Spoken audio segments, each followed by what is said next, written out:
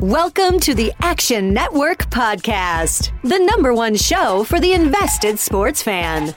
Ready? All right, here we go. From the 10, throwing end zone. Spectacular catch. They're saying it's a catch. Touchdown. You see, most gamblers, when they go to gamble, they go to win. Oh, my God. That's incredible. Big bank, small bank, I like to make money. All right? That is the ultimate kibosh. You want to bet? And we are underway. Hello, everyone, and welcome to the Pro Bowl edition of the Fantasy Flex on the Action Network podcast. I'm Matthew Freeman, the editor-in-chief of Fantasy Labs, part of the Action Network. In this episode, we are breaking down, I can't believe I'm saying this, we're breaking down the Pro Bowl from a sports betting and DFS perspective. With me, two good-looking guys, I got to say. I'm looking at you. Maybe you guys, you're not as busy as you normally are, so maybe you showered today. I'm joined by Sean Koerner and Chris Raybon. Sean is our director of predictive analytics and one of the top in-season fantasy football rankers for the past half-decade. And Chris is a senior editor and analyst at the Action Network and a co-host of the Action Network show on SiriusXM Fantasy Radio. And of course, Sean, I have to say that Chris finished higher than you in the Fantasy Pros ranking contest this year. He finished top 5. You were, I think, only in the top 20, which is super embarrassing. Of course, I was like outside of the top 40. So I'll just get to the rest of the show. Guys, let's talk about the Pro Bowl. And it's this weird situation where right now I'm combing through the different sports books. I'm looking at DraftKings and FanDuel, and there's nothing posted on this game. So we're going to have more of a high-level conversation about how we're approaching the Pro Bowl in terms of sports betting, in terms of DFS. Guys, how are you doing?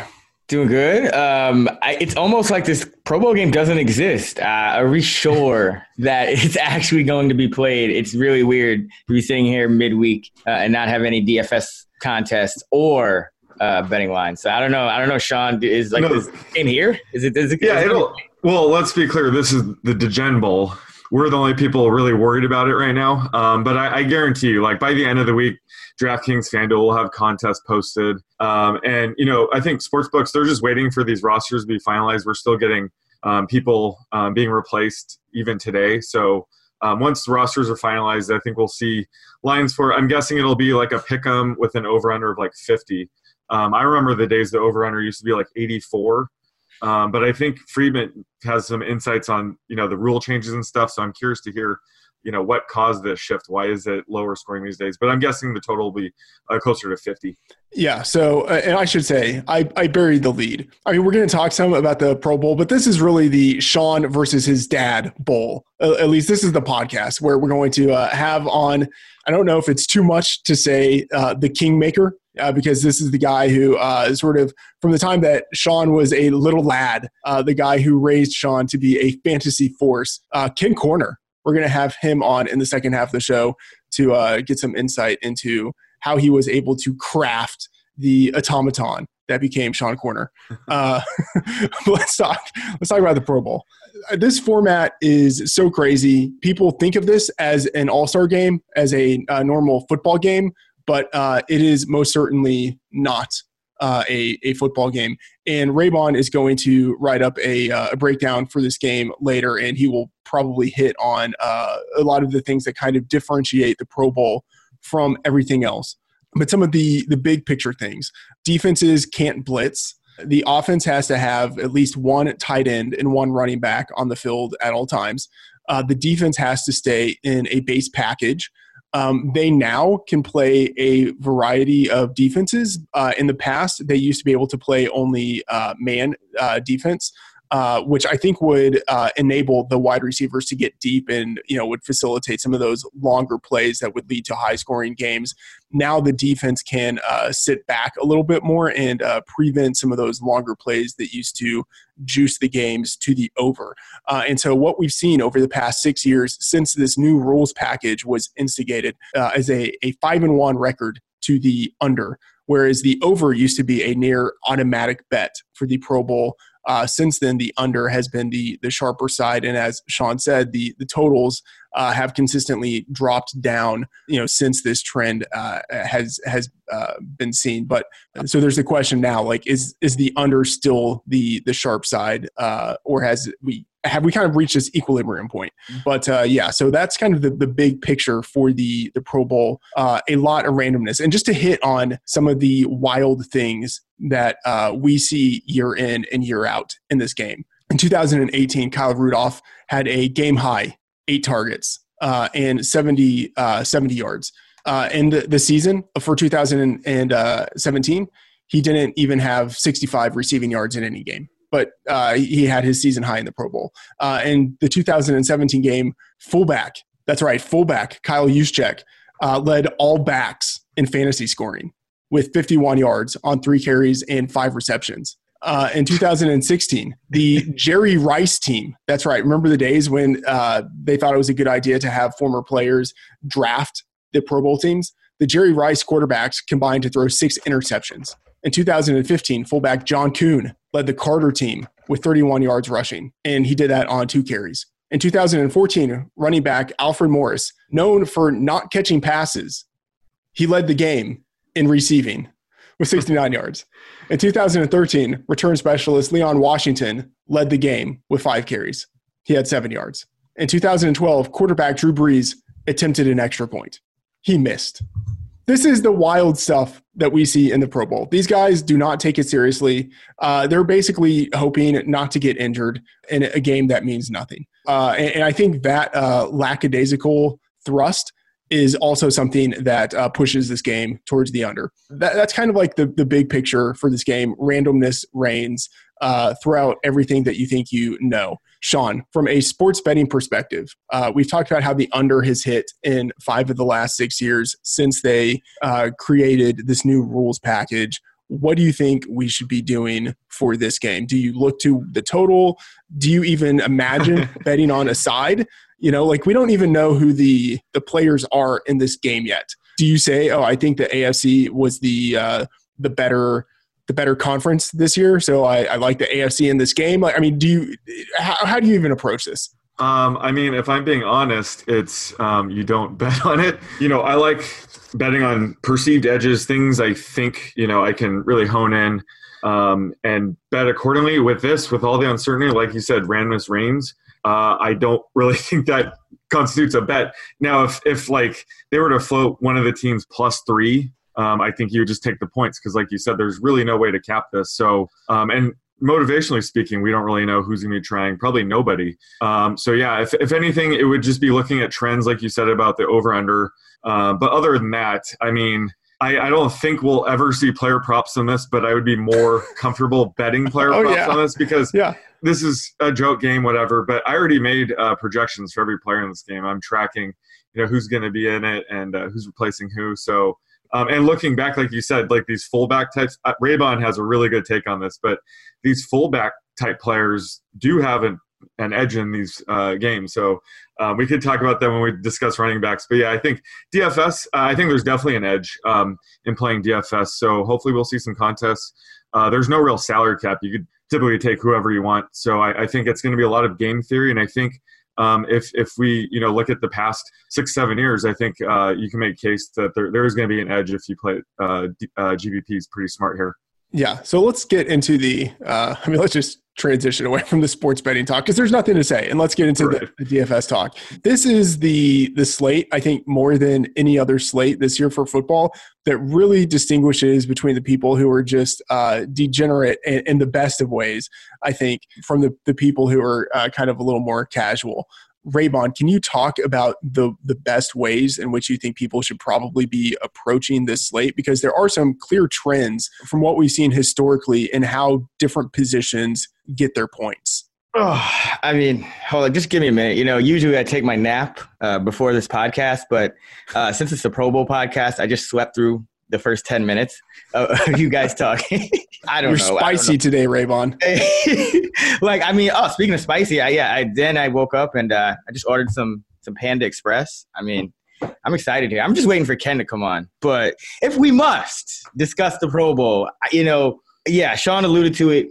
The less you catch passes during the regular season unless you have a chance to run routes. Like I feel like if you just look at everyone's percentage of blocking snaps on the field, the inverse correlation of that is probably how many targets they're going to get. So I think Sean was saying Patrick Ricard looks like he's going to be the fullback for the AFC. Of course, the Ravens fullback who also plays some defense.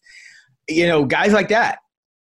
Those are the guys, and the tight ends. Those are the guys that in this kind of game, especially with defenses being forced to play base, they can get matched up on linebackers. Yeah. And that gives them an advantage. That gives them a kind of a way to do something that they usually don't do, which is bore us by catching passes instead of by blocking. So that is how you play DFS. Just pick big dudes who block a lot. Actually, we had some breaking news. CJ Ham has been added to the NFC roster. Yes. So, load up. Yes. I'm not even lying when I say this. Like half of the rushing touchdowns that have been scored in the Pro Bowl over the last decade have been scored by fullbacks. Like this is the game where it's like, oh, let's reward this big guy who has to do the grunt work throughout the year of blocking for other guys. Let's give him a touchdown in the All-Star game. When you went, through the years, the crazy stat lines, did you even mention Anthony Sherman from last year? No. 4 carries for 11 yards and a touchdown. Yeah. 3 receptions for 92 yards. Yeah. And didn't Andy Reid described him as sausage with hands? He's like the perfect guy for the Pro Bowl. CJ Ham and Patrick Ricard. There you go. This is great. Yeah, Ricard plays defense too. I think they'll make a show of him. We had CJ Ham. We had sausage with hands last year, and this year we have CJ Ham. As much as any player can be a lock for a short yardage score, like Ricard is the guy. Like I think they'll want to give him that ball. Oh, this is great. It's sad that Juszczyk can't be in the game because he's like a tier unto himself at the fullback position. He's too good. He's too good to be in the game. Like he catches too many passes to be good at this game. He'll get like 0 targets. No, that's not true. Yeah, he had 5 receptions in 2017. He can get it done. Okay, so from a positional standpoint, I think one of the keys to figure out for stacking and anything like that is which quarterback is starting the game for each team. And sometimes you can actually get a lean on that before the game start, but normally you want not to start the starting quarterback because that guy might play only a series or 2. And so you want to target the other guys after him for your lineups. Sean, how are you ranking the quarterbacks right now? Well, it's tricky. I was going to kind of get your guys' thoughts on it, but like when it comes to Lamar Jackson, rush attempts, I have him at 3. Looking back, it doesn't look like even, scrambling quarterbacks really run the ball much. Like you said, this is basically just get through the game without an injury. Yeah. I can't imagine the Ravens would be happy with Lamar Jackson, rolling out right and trying to run it. So, I have him 3 carries for 20 yards. So he's my number 1 QB just by default. But I have them all kind of lumped together. I think the one thing that I do think you can kind of plan on is when Drew Brees is in the game, he and Mike Thomas obviously have the connection. You don't really have any QB, being able to stack them with teammates other than Lamar Jackson and Mark Andrews. So I think Drew Brees and Michael Thomas, at least pairing those together makes sense. But other than that, I think it's just finding which guys you think might be under-owned and take them because they're all kind of on the same playing field here. Yeah. From a game theory perspective, Raybon, do you have any sense of, like looking at Lamar Jackson, Deshaun Watson? My sense is that those guys would probably attract a lot of ownership relative to like Aaron Rodgers. Rodgers was just replaced by Kirk Cousins. Oh, even better. So, exactly. Yeah, the 49ers whipping boys. Yeah, so no one's going to want Kirk Cousins. So do you have a sense in terms of like game theory, how you might approach the quarterbacks? Going back to Sean's point on Lamar first, let's talk more about this. So I'm looking at the box score from last year, and it appears that no quarterback ran at all. These guys don't run. They don't run. Yeah. Yeah, so they can't even run. So they're just not allowed, Friedman? Is that no? Oh, they can. They choose not to. Oh, you know. So right. I probably would take the under, I guess, on that project. Like, I think it might be more accurate, just like one carry, because like Russell Wilson, Dak Prescott, Mitch Trubisky, Deshaun Watson, Patrick Mahomes, and Andrew Luck. I would say 5 out of those 6 guys run a fair amount. Yeah. With Luck being the exception, and none of them ran at all. So I'm thinking that if we want to kind of stack here, it would make sense to just kind of go all out, just because quarterbacks probably won't run. If they're not receiving scores, there'll probably be these short yardage, big back kind of scores. So I would say in terms of projecting them, probably just the worse a quarterback is. And I think that just goes for all of the players in the game, honestly. The worse they were during the regular season, probably the more – like the better they'll be in the Pro Bowl for the most part. But we did see wide receivers, like, so Tyreek Hill got a couple carries for the AFC last year. I think when you look at some of the more explosive players, Tyreek Hill, Zeke Elliott had 3 carries for 33 yards, he led the NFC in rushing last year.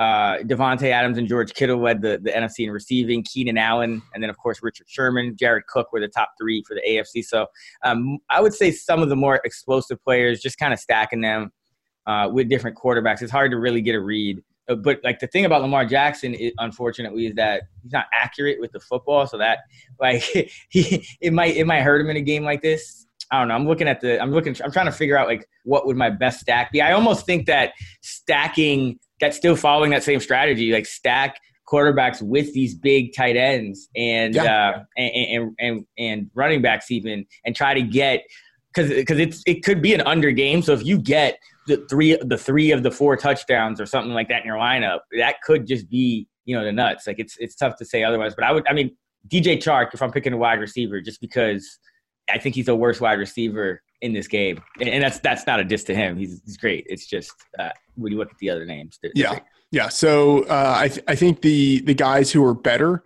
it works against them in 2 ways. One, they're probably not going to have as much playing time because they're going to play in the beginning of the game and then get benched, and then also they might soak up more of the ownership. So going with the guys who are the lesser players might actually be the preferred strategy from multiple perspectives. At running back, we can talk about Derrick Henry, he's great, but I think you fade almost all running backs in this game with the exception of maybe like the fullbacks or something like that. But I'm not looking at any of the running backs at all because historically they don't produce, and it makes sense. A lot of the production that running backs get is based on how well offensive lines play in front of them. And here we have a collection of 5 guys who don't play together, and, teams just aren't really motivated to run the ball. I think you fade the running backs and you move on. But Sean, any thoughts on running backs? Like Raybon said, you do need to get, all the touchdowns. So someone like Mark Ingram could get a touchdown. You'll need him to win a GPP. So I think it's just spreading ownership out. But yeah, you're not going out of your way to attack running backs. A guy like McCaffrey might end up racking up a few receptions, but you're just rolling dice at that point. And like to the point that you made, all these guys are going to be over-owned anyway. So it is smart just from a game theory perspective to fade most of these guys. All right, let's go to wide receivers. These guys are more interesting because unlike the running backs, you do see these guys out there more. And you think about there are 3 running backs. They're going to rotate into the game, but there can pretty much only be one of them out there at a time. And so each guy is going to get less playing time. But normally we will see 2 to 3, normally 3 wide receivers out there, and there are 4 wide receivers per team. And so just on a per snap basis, each guy is likelier to be out there on the field than the running back. So I think it makes more sense to have exposure to them, and it tends to be more of a pass-heavy game anyway. So the the wide receiver position is where I think it's a little more intriguing to kind of break down where we might want to go. Sean, what are your rankings? What are your projections say? Like I said, I think Breeze and Michael Thomas is pretty easy to peg. They already have that chemistry. Breeze can, give him a hand signal at the line. He knows what he's talking about. The one guy that I do like is Courtland Sutton. He was just added to the AFC team. And I always joke, if he ever had a good quarterback, he'd be a wide receiver 1. So he has Lamar Jackson, Deshaun Watson, and Ryan Tannehill now throwing him the ball. So I think that just helps him out. And like you guys said, He might be a little bit overlooked. So right now I have him as my wide receiver 2. To be honest, it's essentially like an 8-way tie. But someone like him is, if you're going to try to play the game at all, he's the guy that you'd kind of target in a format like this. Just great quarterbacks throwing the ball. He's really talented. We know that. I could see him making a couple of big plays here. All right, Raybon, what about you? I'm looking at the numbers, and I think I'm going with Jarvis Landry because if he plays, he had 7 targets and no catches last year. Jalen Ramsey had 1 more catch last year than Jarvis Landry on 6 fewer targets. So I think that that'll probably be a running joke, just with the players and maybe even the media heading into the game. And I think whoever's at quarterback will probably try to get Landry a couple of bombs or a touchdown or something like that. So he's a guy I probably look for a bounce back. But, yeah, I'm with Sean. I think the younger guys, the guys that really haven't had that kind of recognition before are the guys I'd look for to make bigger plays. So I love the Sutton call. I think Chris Godwin and DJ Chark are the other 2 that stand out. But I do think Landry's an intriguing one just because 0 for 7 last year. I actually would maybe fade Michael Thomas because I could see more people being interested, like drawn to the potential of a Breeze Thomas stack. And we're dealing with small samples anyway, but historically, there really hasn't been any correlation between like a quarterback throwing the ball to his wide receiver or tight end or anything like that in the Pro Bowl game. So if Thomas, we think, is likely to have higher ownership because people want to stack him with Breeze, that might be a reason to move away from him. Just something to keep in mind. And also, just real quick, they announced that Kenny Golladay replaced Chris Godwin. Aww. Nice. Well, same type of receiver, though. I think it's first time, right? First time? Yeah. Yep. Nice. Good for Babytron. All right, let's talk about the tight ends here. I don't even know who's in this game besides Mark Andrews and Zach Ertz, but I don't think it matters. Like, tight end is where you want to invest the most because there are only 2 of them. At least one of them has to be on the field at all times. So you might have some plays where you have 2 tight ends on the field. These guys are going to be matched up against either a linebacker or a safety, so they can't, the defense can't put an extra cornerback out there who can actually sort of cover this guy the way that he maybe should be covered. So it's a perfect scenario for these tight ends. And so I think you want to be heavily invested at this position. And historically, they've produced just as well, if not better than the wide receivers. Sean, what do you think here? Well, yeah, I'm kind of confused. How is Zach Ertz the only tight end on the roster right now? Wasn't he dealing with like a lacerated kidney and broken ribs just 2 weeks ago? Yeah. He's healthy enough to play in this game. That was just the postseason, man. Like that's yeah. He was resting up for the Pro Bowl. Got it. Right. But yeah, like they just added Jack Doyle, so he's obviously going to be on every one of my teams.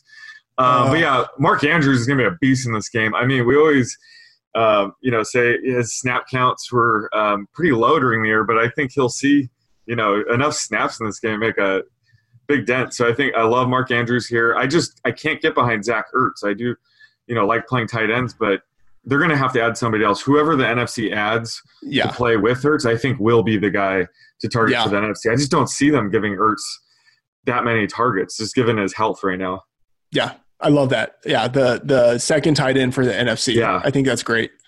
Raybon, any thoughts here? Yeah, I like Andrews too. I'm looking at the box score from last year. Kittle was the number 2 receiver for the NFC. Hooper was the number 3 in terms of yardage. Hooper got the only receiving touchdown for the NFC. And then for the AFC, Eric Ebron got the only one by an offensive player because Ramsey got the other one. And then Jared Cook was third with 71 yards. So this is perfect. Well, I'm looking at the NFC. I think the replacement would be Hooper, right? Goddard. But yeah, no, that'd be pretty cool. Yeah, I think Hooper would be the one I would. My mind. Okay, guys, this is good. We're going to bring on the Kingmaker. We are joined by Sean's dad, Ken Koerner, a 35-year veteran of fantasy football. Ken, how's it going? Very nice. Good morning, gentlemen. It's great to have you on the show, especially for an episode like this where it's the Pro Bowl and we can kind of celebrate. And I mean, it's an all-star occasion, and I think that Sean, of course, is an all-star. So it's great to have you on the show. Can you talk a little bit about how you got into fantasy sports and then how you got Sean into fantasy sports? I can tell you exactly how I got into fantasy sports. With Sean, it was a fairly natural progression. In 1985, spring training, my brother Mike Koerner came to me and asked me to pick a fantasy baseball team, which I'd never heard of. I'm married to Sean's mom, Elaine. I've got a 6-month-old son. We're both working full-time. And I'm watching MTV as my go-to. I was enjoying this new channel, which would actually play music videos, and I was much more interested in that. My brother said, "You're going to pick a fantasy baseball team." And I said, "No, I'm not." And he said, "Yes, you are." And I said, "No, I'm not." Well, I did. And the scorekeeping for that was very sketchy. I didn't even know how I was doing in the fantasy baseball. The season hadn't ended yet, and he came to me and said, "Okay, now we're going to pick fantasy football team." And I said, "No, I'm not." And he said, "Yes, you are." And I said, "Okay." So I went and picked a fantasy football team for the first time with a group of his friends. We were all first-timers. I don't remember too much about it other than the moment in which I became fascinated with fantasy sports was the last pick of that draft was Mike Mahaney's brother said flippantly, I'll take the rookie receiver out of Mississippi Valley State, Jerry Rice. From then on, I was fascinated. I thought, how does this guy come up with that? So I watched Jerry Rice that year, and it really didn't go very well for him. His rookie season, I think he had 3 touchdowns and 49 catches. He was Hunter Renfrow. And nice. No, seriously. So if you could imagine somebody spending 6 months dreaming about getting Hunter Renfrow, that's what it was like. But for some reason, I was fascinated, and I wanted to take fantasy football to my group of friends, and I was going to get Jerry Rice, and it took off from there. Hey, Ken, you're an OG fantasy football player. Guessing you're still kind of playing today. What do you think has changed the most? Just, obviously we have the internet now, but what do you think has changed the most from when you started playing fantasy, a few decades ago to now? Well, it's the internet, and I feel like a grandfather watching the moon landing. What you guys are up to now, I never thought was possible. Definitely the internet. Number one quantum leap in fantasy sports. We played season long. That's all we had. And head-to-head came in not too long after the season long came out. But best ball tournaments and Millie Makers and DraftKings and FanDuel and the Action Network, I would have never guessed that this would have happened, or I would have gotten in on it a lot sooner. There wasn't live scoring or anything. After the week was over, my dad had to hand calculate all the scores. He had to get the newspaper, drop ads. You can talk about that, Dad, but how did people drop ad back in the day? Scoring for fantasy football in my league, and I'm sure all others, was done by hand. And my league was based on the Los Angeles Times sports page. We would watch games on Sunday, and there was 2 games each day. It was a full slate on Sunday and 1 Monday night game. Thursday night football was not available. There were no bye weeks. And ESPN was up and running, and they, of course, loved the NFL. And Chris Berman and Tom Jackson would recap the day's games. and you could get the final scores for each game, and they might flip some stats up, but if somebody kicked a field goal, you wouldn't know how far the field goal was. And so I would wait, and I would get up in the early morning, Monday morning, and the Los Angeles Times would fly over. I'd pick up the Los Angeles Times, and I would start going through the scorekeeping. I would have everybody's team on a piece of paper, and I would have to start adding up scores.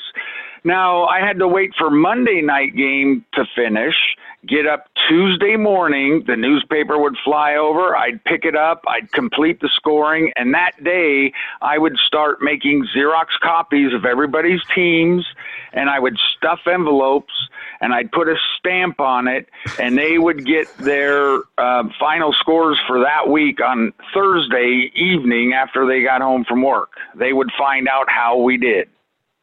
That's amazing. Now, and you can imagine drop ads. If something came up and you needed to swap out a player or pick up a player, they would have to call me, and I would answer live on a landline. And if I'm not available, we had an answering machine. A guy could call in and want to drop ad somebody, but he wouldn't know if somebody else had made the same drop ad. And how do you then plug in a player that you might not even own? They'd have to leave their lineups on my answering machine Sunday morning. So it was rough. And at one point, I figured out to get a 1-800 line. It was a phone service, and I could get everybody's calls would be time-stamped, and also I could leave a message, and so only coaches would have that number. So if my mother called, she didn't have to listen to me explaining to the coaches all the transactions that had gone by for that week. Yeah, at our house, like if somebody would call, the voice recording would blast throughout the whole house. So I would hear, at a young age, I would hear his buddy Rocky turning in his team and being like, I'm playing, even though he friggin' sucks this year, Dan Fouts at quarterback, I have no other options. Like, I could just hear the guys kind of going through setting their lineup. So that was my first exposure to it. And this is pre-internet when people could just submit their team. So my dad had this whole process figured out. Yeah, that's legendary. Back in the days when being a commish actually meant something. Ken, can you remember like a time in particular, maybe the first time when Sean expressed interest in playing fantasy football or being in your league? Sean was very interested in baseball, and for Christmas, I'd give him a fantasy baseball magazine, or we were doing the trading cards there in 1991, 1992. We'd get a box of baseball trading cards, and I have videotapes. I had a video camera. I would videotape Christmas morning and Easter morning and his birthday morning, and I've got videotape of Sean reading off, Dad, I got a Rafael Palmeiro card, and it just goes on and on and on. I was talking to a gentleman just the other night who I don't see very often, and he was in my brother's original fantasy league, and he told me that one year he couldn't make a draft, and he asked, can Sean pick my NFL fantasy team for me? And I said no. I forbade it. For some reason, I didn't want Sean doing that year. He must have been 10 years old or so, and I didn't think that was appropriate. Well, if you've ridden a motorcycle or a mini bike, you'll know that sometimes you get wobbly. You've got your right hand on the throttle, and you pull back on the throttle to speed up. And if you start to fall off and you don't let go of the throttle, the bike will just start speeding up and speeding up. You fall off. The motorcycle will ghost ride in a perfectly straight line down the street off to infinity. And with Sean and I fell off that motorcycle some years ago, and Sean is ghost riding straight down the street to levels I never imagined. That's amazing. And like, speaking of ghost riding, I know you guys would do when Sean was young, you'd go to Vegas every year. And I think that's where, a lot of the guy we know today, Sean, the odds maker, was kind of honing his craft. So tell us a little about those 4-hour trips to Vegas each year. Well, I had one incident. Well, two incidents, and I just repeated that here just a couple days ago. I drove to St. George, Utah, and when you leave Baker headed north towards Vegas, you come to Holleran Summit. And it's just a stretch of the 15 freeway, and you come up over a peak, and when you get up over that Holleran Summit, you look down and you see the road going down and back up off in the distance. And Sean must have been about 10 then, and I said, "Hey, Sean, how far away is that hill over there? Give me a mileage of how far you think that is."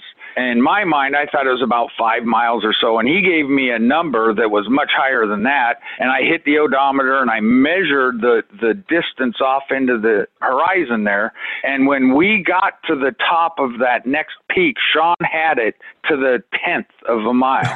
So if anybody drives north on the 15, when you come over Holleran Summit, look off in the distance, and you tell me how far that is, and you hit it exactly to a 10th of a mile. Try that. It was 10.3. And also along those lines, it's that thermometer in Baker. Sean would start setting over-under lines. As we approached Baker, he'd come up with an over-under for what the temperature on the thermometer in Baker would be. And to this day, we do that every time we go and every time we come back. These days, you have a weather app where you can tell the temperature. Back then, we didn't have that luxury. So that's right. Sean was different, and he was going to school. It's my wife, Kathy, now told Sean, you need to follow your passion. And when he graduated, he moved to Vegas. It also goes back a bit further. You know, you'd always get me the fantasy football magazines. But then, there'd be times you thought I should be doing homework, and I was reading a fantasy football magazine, and I'd get in trouble. Believe me, you're still in trouble. Right, exactly. You thought, and not in a million years there'd be a career. For a good 20 years, I really didn't have anybody to talk fantasy sports with. Even the members of our league, when we get together throughout the year, they didn't want to sit around and talk about fantasy football. And fantasy football was considered, more of a geek kind of a thing. And I just loved it. And Sean would love to sit around and talk about that stuff. And now I know you guys have expanded on it and perfected it, and I'm curious to see how far it will continue to ghost ride down the street. Was there ever a time where there was a conversation where it's like, hey, Dad, I'm really thinking about doing this thing, and your mind explodes with like, what are you talking about? This is a game, but not a career choice. It was very natural progression. He received a degree in psychology, and he told me, but I've taken probabilities and statistics. He said, I'm moving to Las Vegas, and I'm going to work at a casino. After a year of that, Sean said, all right, I'm out of here. And he came back to Southern California, and he got a job with the website RotoHog. And I thought it was great. And he explained to me what they do. They had a stock market kind of system where you would pick your fantasy players. And if you bought Drew Brees at some value, and more people, just like the stock market, if you bought Drew Brees low and his price went up, you had a great pick there, and you'd proceed through the season using Drew Brees and knowing that you got him at a low price. Or your player would lose value and you had made a mistake. And that was going very good with him, and he started winning awards at the FSTA. This little story ends when RotoHog closed their doors and Sean was unemployed. He said, hey, I think I'm going to win baseball and football season-long projections at the FSTA convention in Vegas, but RotoHog is not here to send me. And I said, Sean, I got you covered. And I bought him a ticket to that convention. And he went up to the podium. He was handed the season-long football and season-long baseball projection awards. And the speaker said, and by the way, folks, he's a free agent.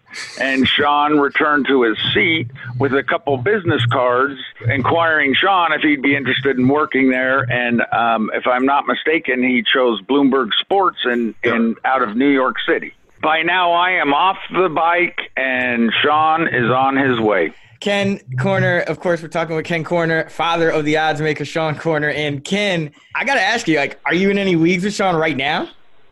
Yes. The NFL Derby, which I started in 1986, has gone unbroken for 34 years.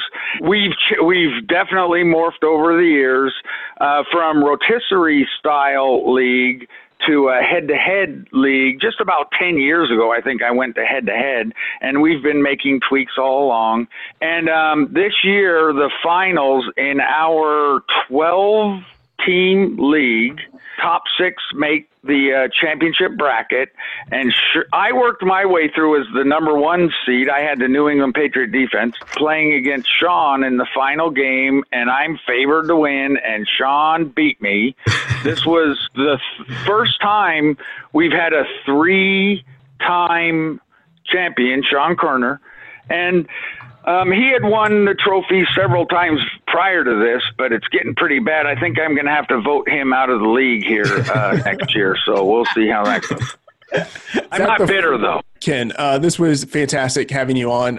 Final question here. I know Sean has his fancy models and all of his ideas for how things are going to play out, but I want from you the player that you are most excited about for fantasy football in 2020. I don't like to give away these secrets, but I like Deebo. I like Deebo Samuel, and I'm sorry, everybody likes Deebo Samuel. You know who I like? You know who I'm looking at, and I'm going to think for the next 6 months thinking about this guy, just like I did Jerry Rice, is DK Metcalf. Yep. Yes. Nice. Both of those. I love both of those. Those are great.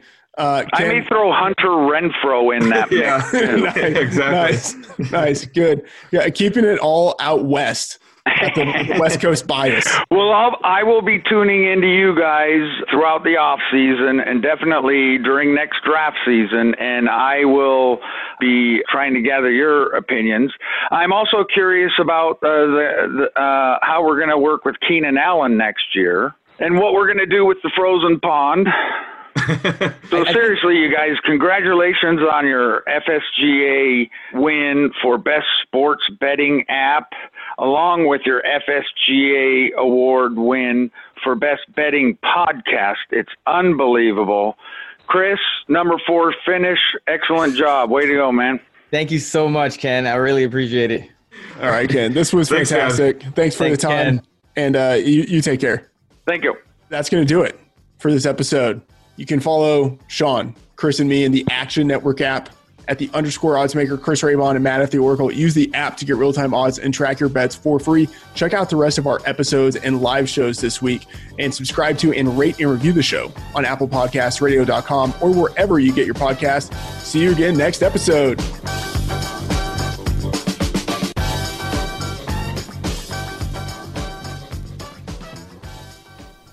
We're finished talking.